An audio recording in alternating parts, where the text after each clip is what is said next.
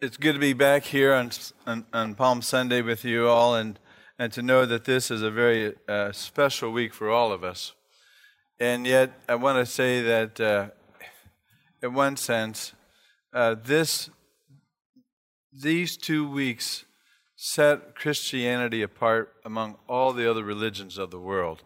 And in one sense, there's so much that needs to be said and reflected on, and yet we just quickly pass over it. I don't want to do that, but I'm going to take a special approach this time to do a couple of things. One, in the West, we tend to personalize the cross and the message in a particular way that we privatize our faith in God.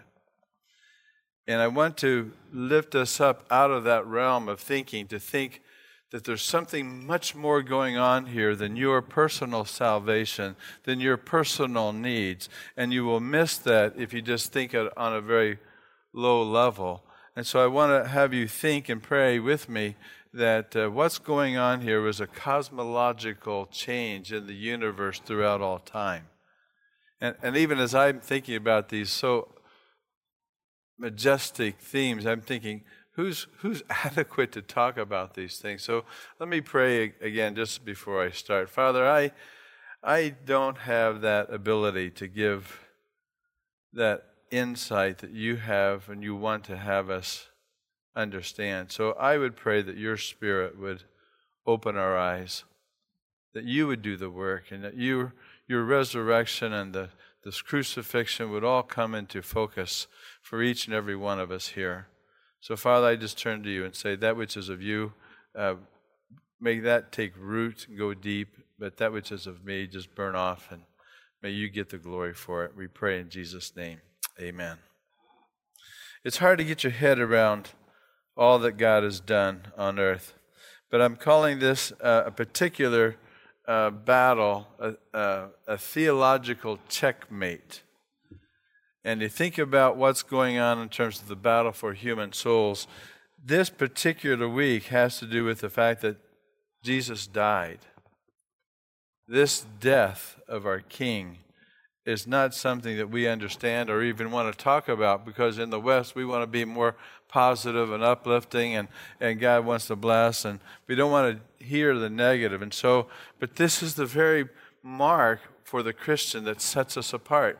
For there is no other God in the universe that would declare what God would even attempt to do and did, and then that would call into existence a group of people who would wear a torture symbol as a mark of worship. We worship in a very strange way because we have a marvelous God who's done wonderful things for us. And so as I talk about this, I want to talk about three things as I get into it, and we'll see how far we get into it.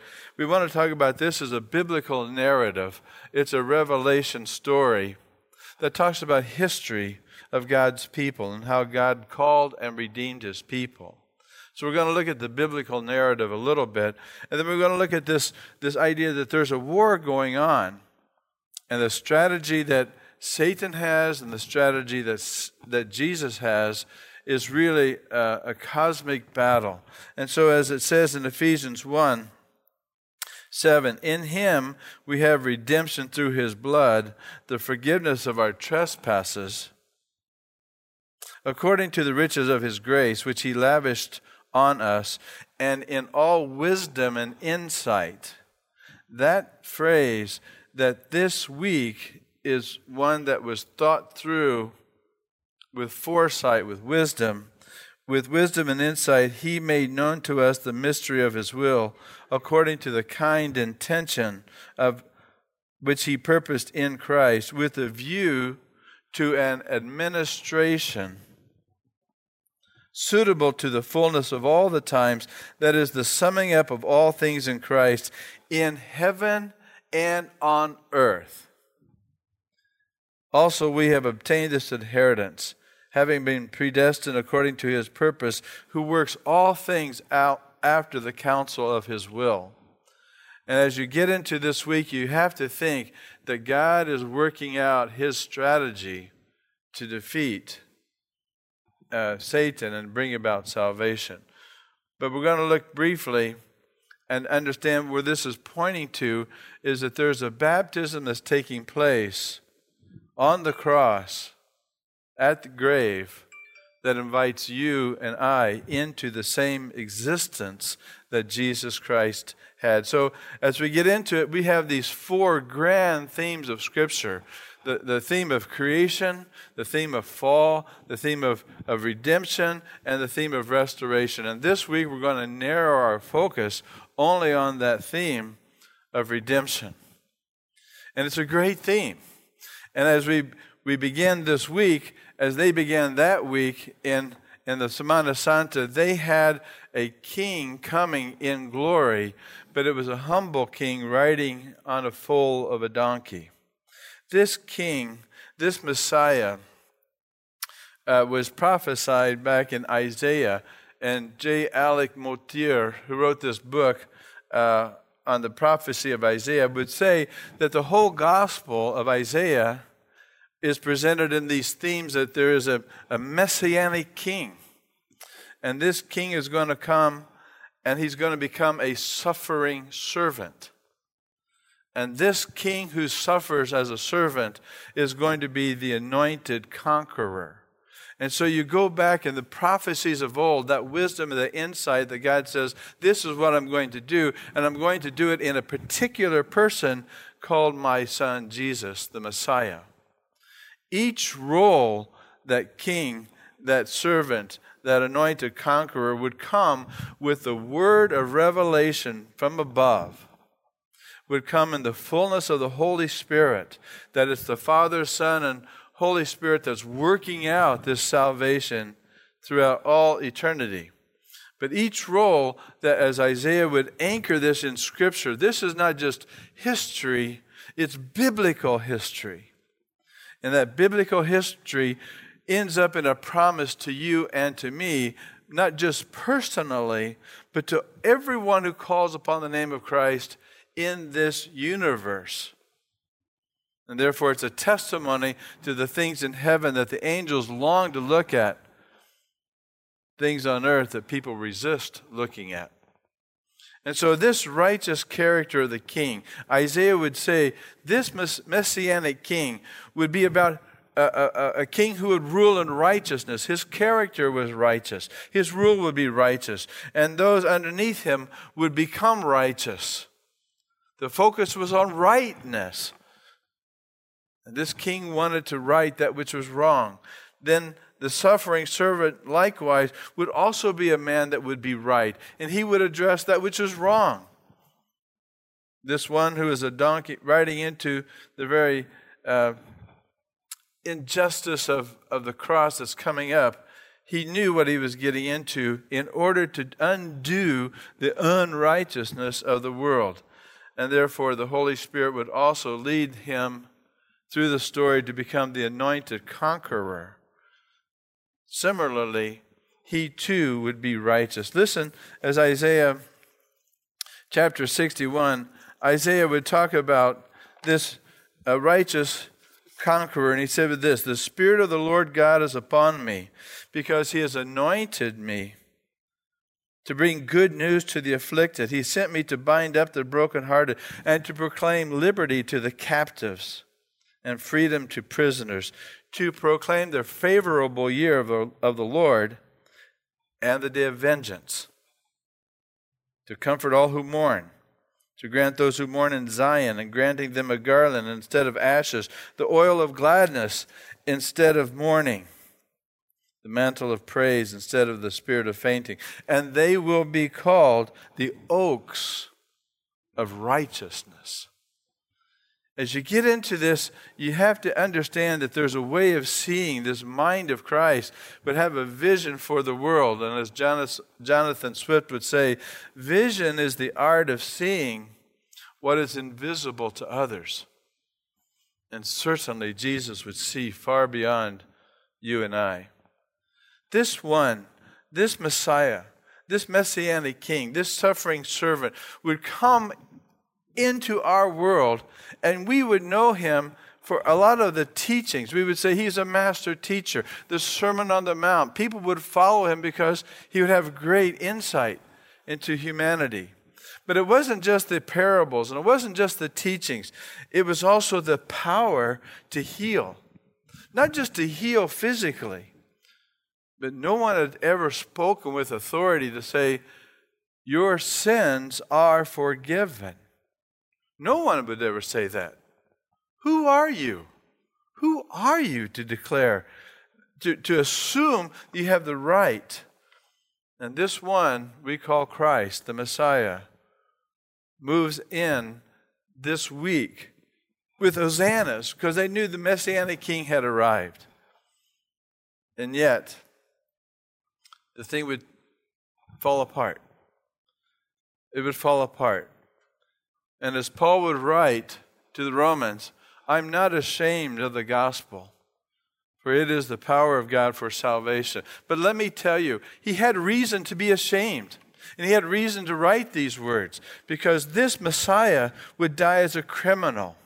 This one would create a havoc as a rebellious, as a cult leader. Not going through the system, but taking a band of ragtag men, unknowns, and creating a movement that would challenge the very system itself, overthrowing the temple and saying, tear it down. These matter nothing. And therefore, there was a shame. The shame that you would worship one who is so beaten and bloodied on the cross, you'd turn your eyes away from him. This Messianic King became the suffering servant. And we say in the Nicene Creed, if you hear that little creed, I believe in Jesus Christ, his only Son, our Lord, and born of the Virgin Mary. From the beginning of his life, he had the Spirit of God. We know that story, but look at that creed. Born, and then he suffered under Pontius Pilate. The whole life of Jesus is wrapped up in that one word, he suffered. The whole of Jesus' life was about suffering. And then he was crucified. And then he died. And then he was buried. And it goes on. We know the resurrection's coming. But this idea that God would somehow work to have his Son crucified, a mystery of mysteries, not to be taken lightly, not to be thrown off. But if you go into the Scriptures, as you read the 4 gospel accounts, and this is amazing to me, that Matthew, Mark, Luke, and John, these 4 gospel writers were sharing the same story that was written from long ago with a view to an administration that this one would fulfill. And these 4 would tell of the story of the suffering servant. The 4 gospel writers would agree that this passion narrative and the goal to bring that reader, and can you remember the first time when you read the gospel story and you understood it? Weren't you aghast? Weren't you? I was caught off guard. I didn't know that Judas would betray him with a kiss. What's going on here? As I read that story, Jesus went to his own, and his own rejected him. I thought, I don't understand this story. Even as an unbeliever, I thought, what is going on here? But I kept reading and I kept reading. The idea that there was an awful ending to the life of Christ of 33 years as he was culminating this ministry, and then it all fell apart. And at that week, the men were in post-traumatic stress. Thomas had a psychological breakdown. The men were running everywhere. The movement that was going to really bring in the kingdom all of a sudden became a terrorist attack that they're going to now come after me. And they all scattered. This wasn't the way the men thought it was to be. They were going to be a conquering king. They didn't get one. Something else was going on. All the parables and all the teachings, everything that was up to this point was a prologue. Because as you get into these four Gospels, you understand that there's something about vindication. God had to do something before he got the victory. The vindication and then the victory. But all four of these Gospels, interestingly, contain the revelation by Jesus Christ himself, trying to train his men, not just to go out and do ministry and help people, but to train his men that he was there not to get them to do things for him, but to understand that which he was going to do for them. But they didn't understand it. The revelation of a loving redemption of the Son of God, portraying compassion and forgiveness and healing, would come to that climax of agony in order to achieve salvation. Jesus said this way in Mark. Mark has these three passages. He said to his men, Jesus will suffer, be rejected, killed, and will rise after 3 days. This is the first time in Mark. The second time in Mark, he said the same thing. Mark 9, Jesus will suffer, be rejected, killed, and will rise again in 3 days. But as he gets into this Holy Week, Jesus becomes very specific. I will be delivered, condemned, mocked, flogged, killed. And the closer you get to Gethsemane, and the closer you get to Golgotha, you hear the heartbeat of Jesus being so caught up in this passion, because he knows what's coming up. 3 times in Mark, 3 times in Matthew, the same story. You know the story that Peter, James, and John go to the Mount of Transfiguration, and Elijah and Moses come, and it's a grand experience because the Lord of glory is transformed, and they hear God say, "This is my beloved Son, hear ye him." What a great story. That was in 17. In 16, Peter would say the same thing, that Jesus would say, "Who do you say that I am?" And Jesus would say, "You are the Christ, the Son of the living God." What he had heard on the mountain, "This is my Son."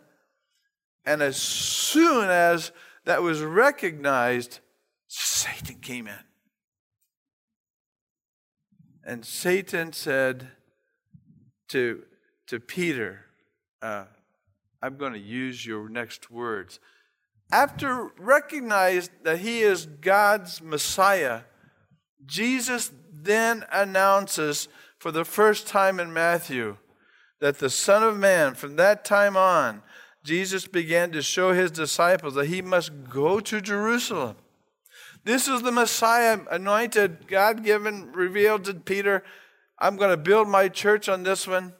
He must go to Jerusalem, suffer many things from the elders and the chief priests and scribes, and be killed." And Peter says, "No way. No way." And Jesus says, "Get behind me, Satan." You see, there's something about this cross and this suffering Messiah that we don't want to deal with. But Jesus at that point would set his face like flint, steadfast. And the Messiah knew there's no other way to go.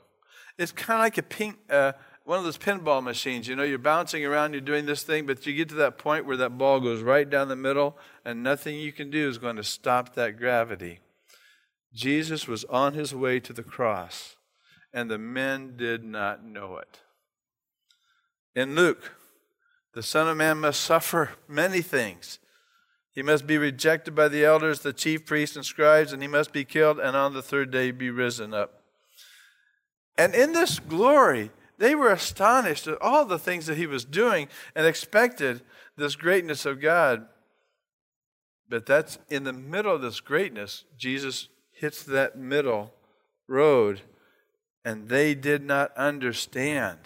They did not comprehend, nor could they, until it was all finished. And he said, "You would hear these words. You will remember these words after I have been risen from the dead." And they were afraid, it says, to ask him about it.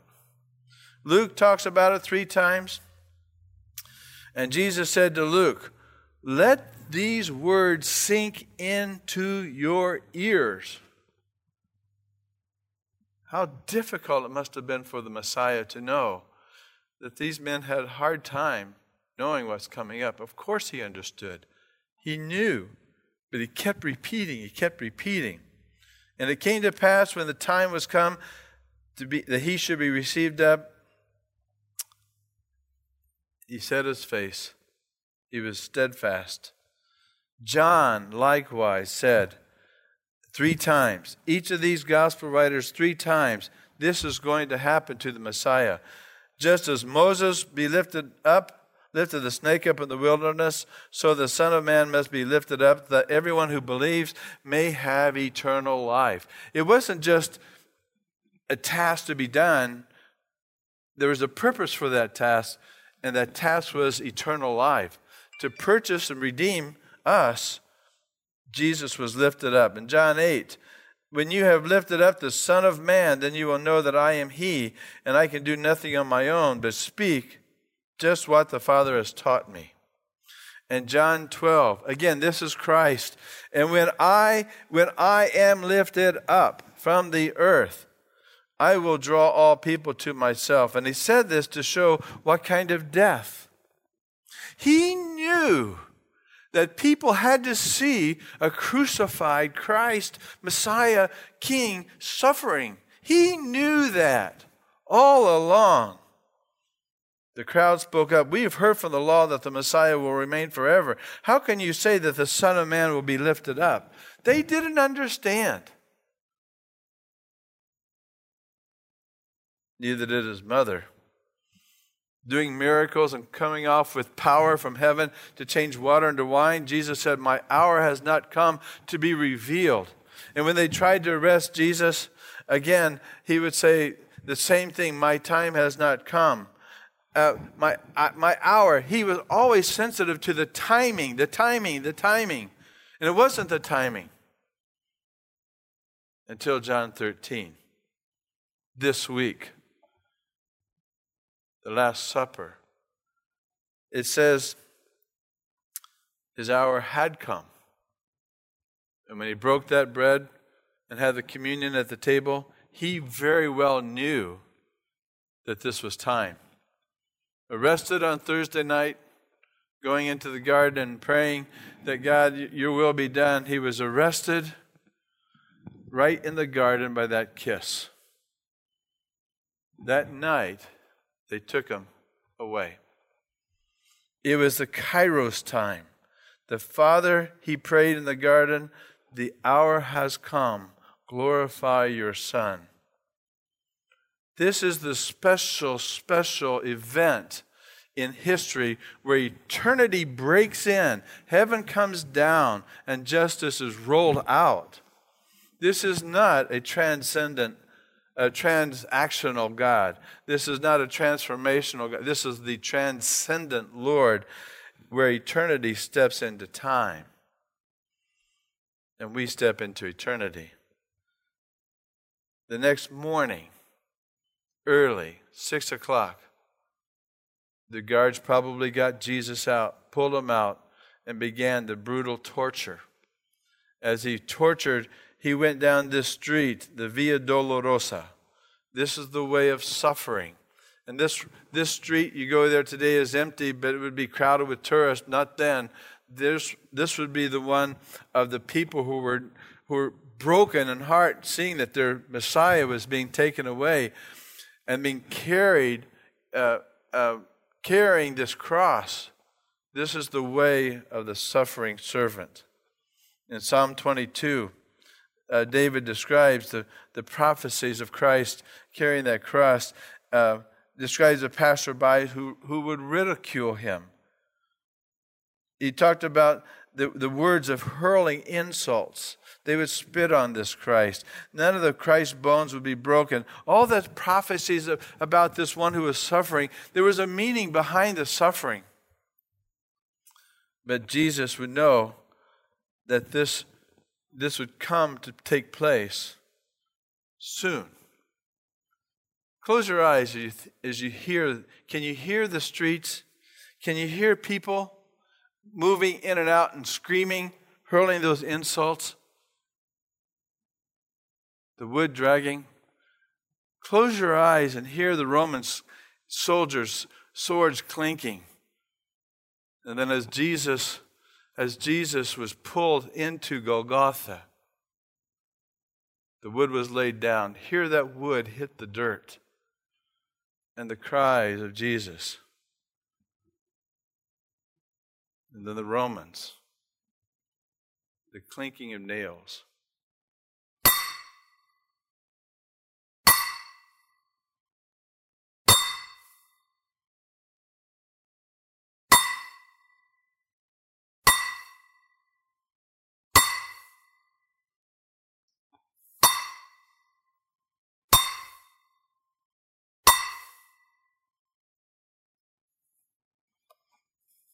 The moans, the screeches, the crying. At 9 o'clock, Jesus was crucified. He was crucified on that cross, and if you were there and you took your finger across that beam, you would get a splinter. The blood would come out.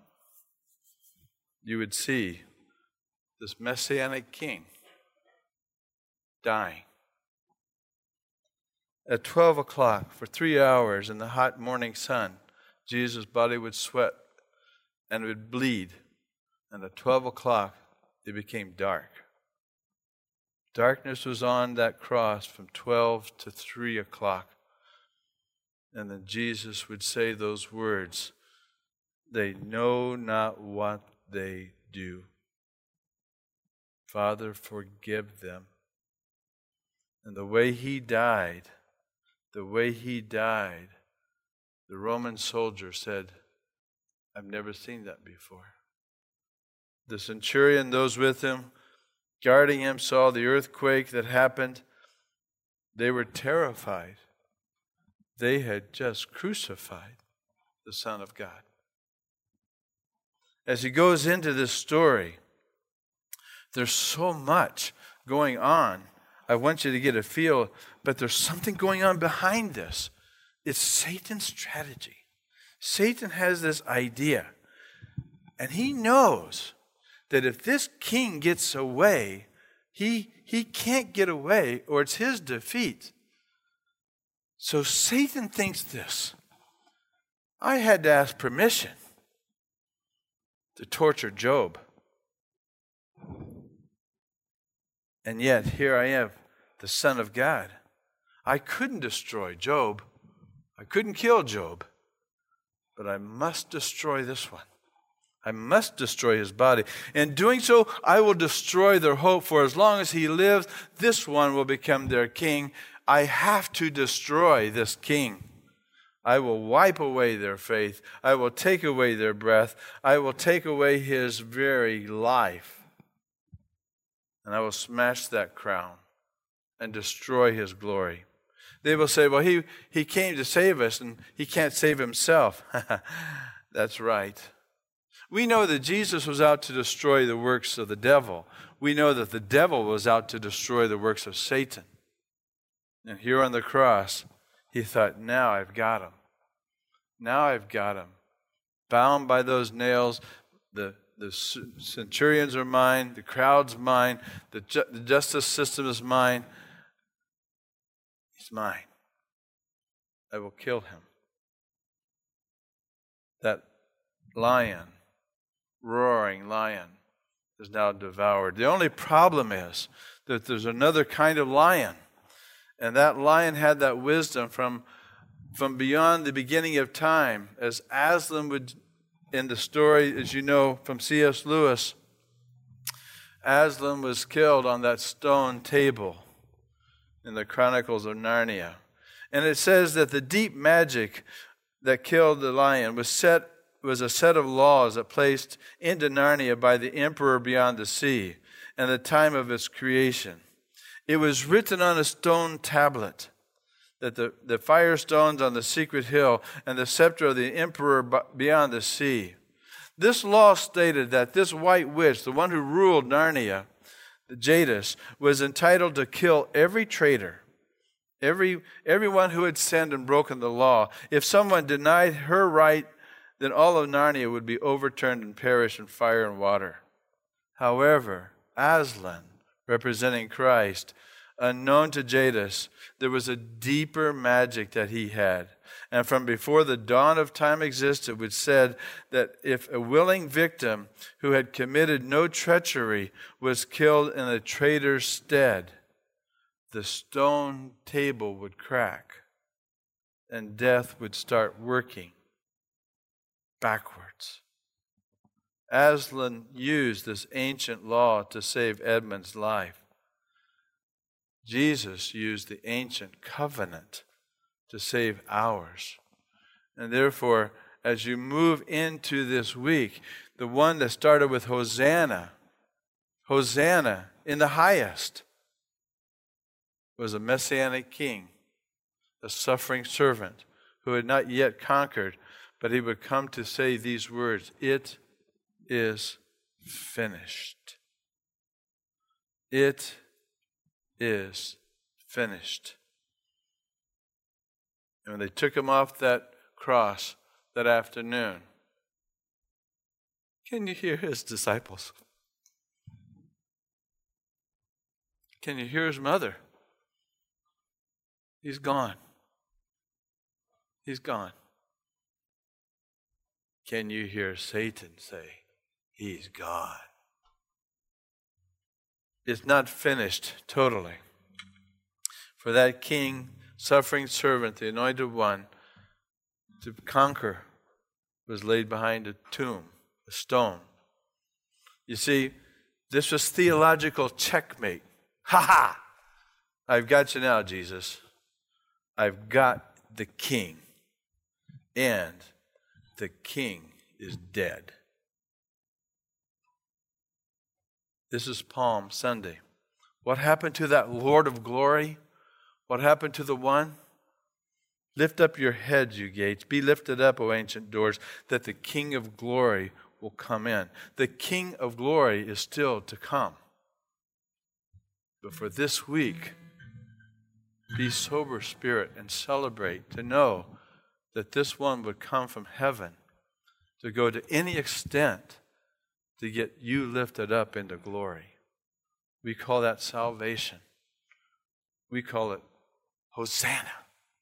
Shout. Because in no other name, in no other religion, in no other space and time will you hear this story except from this book. And God wants you to know the story because God's pursuing you. Satan looks like on a Good Friday, it becomes a terrible Friday. Good for us. But the glory that the King had would go in a different direction.